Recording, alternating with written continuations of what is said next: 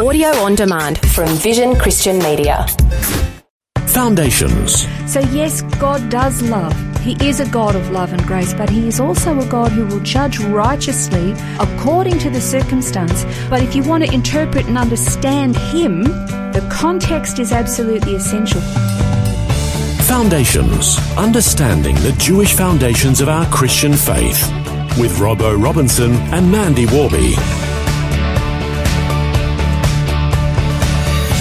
Well, it goes without saying that English can be a very confusing language, which is often creates difficulties when it comes to understanding the different uses of a word in different situations. Context is the key. Absolutely true. Actually, I once heard of some immigrants to Australia who were struggling with learning the English language just because there just are so many seeming contradictions within the language itself. For example, if I use the word crane, what am I referring to? Well, could be a machine or a bird, for example. Yeah, or somebody who wants to crane their neck to see something. It's all about the context. It's the same word, and yet the context determines what the meaning is. And there's quite a few words that we have in our English language, like a date. Yeah. A date can be a fruit, or it can be a date on the calendar, or a young couple going out on a date. A couple becomes engaged to get married, and then they engage in the process of organising a wedding. There's so many words like that, like a function. It describes a machine or a process or something, but then you can have a business or a social function. You may be able to type on a keyboard, but what type of keyboard are you going to type on? We have all these words. It's basically the same word, but depending on the context determines what it's actually talking about. And that's exactly what happens when it comes to the God of the Bible. The context determines why he's doing something. In our society, if we turned around and said, and your darling wife would have said this because I know I said it as a wife to my children, it was that just wait till your father gets home. Now, depending on the situation, it could be that dad's coming home with a birthday present, so there's excitement there. Just wait till your father gets home dad's coming with a present. Or it could be you've just got into trouble at school and it's just wait till your father comes home. And it means something. So the anticipation is quite varied depending on the context. Depending on the context. Context is absolutely essential.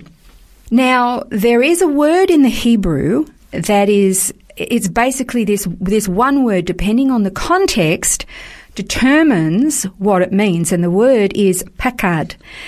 And it can mean something wonderful and it can mean something absolutely terrible, depending on the context. And in some translations, the word pakad is translated as visit. And again, depending on the context, determines whether that visit is good or bad.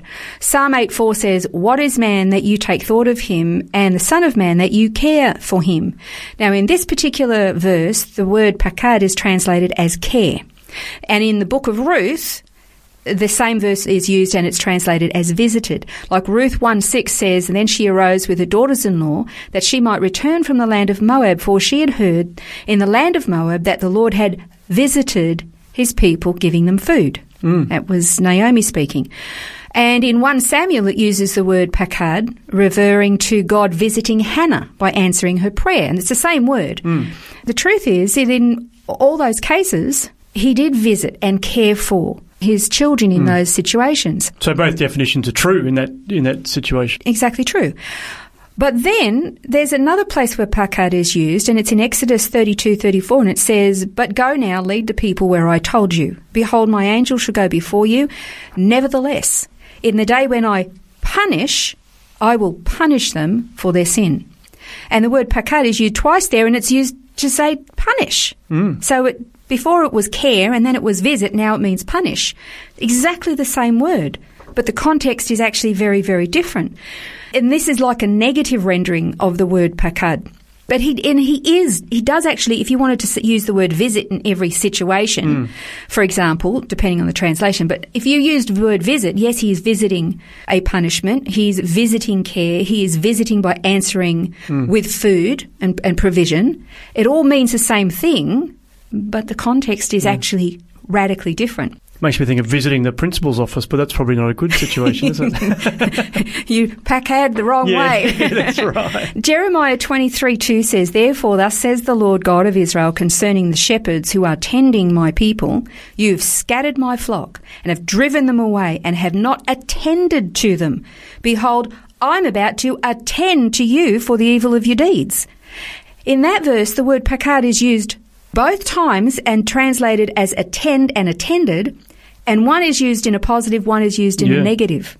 And that's God using the same word. So because the shepherds haven't attended properly, God's going to attend to them. Exactly. Yeah. So it's kind of tricky, which you've got to, you really have to understand the context. So I'm kind of getting to a point with this, and that is this, that there are many Christians who will look at the life of Jesus and say, no, Jesus would never judge because he's so loving.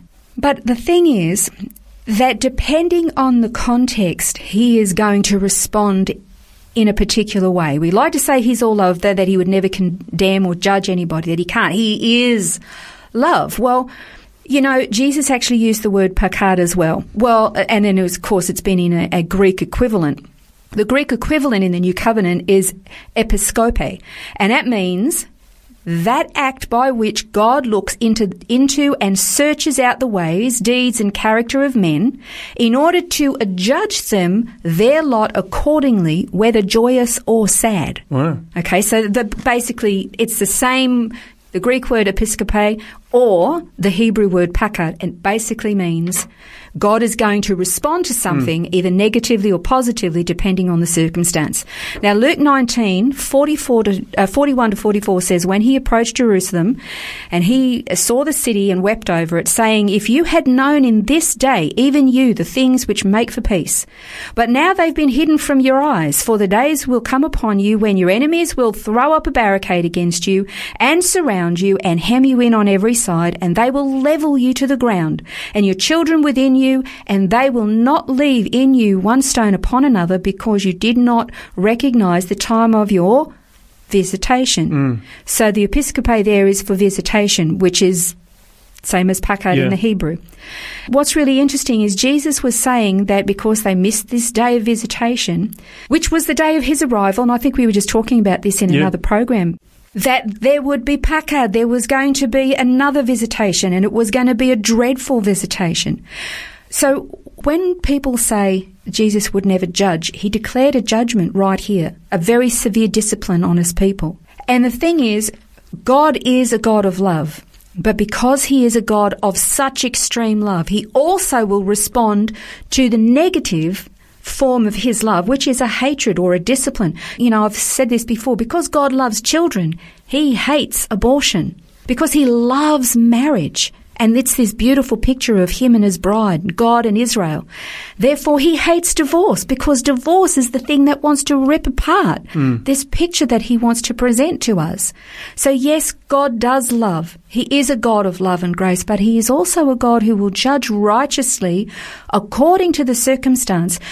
But if you want to interpret and understand him, like we want to interpret and understand the word pakad, the context is absolutely essential. So depending on the context that he is responding to determines whether he is going to respond with love and mercy, or whether he is going to bring judgment or discipline in any particular given circumstance. So the answer to the question is God loving or a judge? The answer is both. He's absolutely both, yeah. Well, on the next program, we're going to be examining how we define an undefinable God. That's next time on Foundations.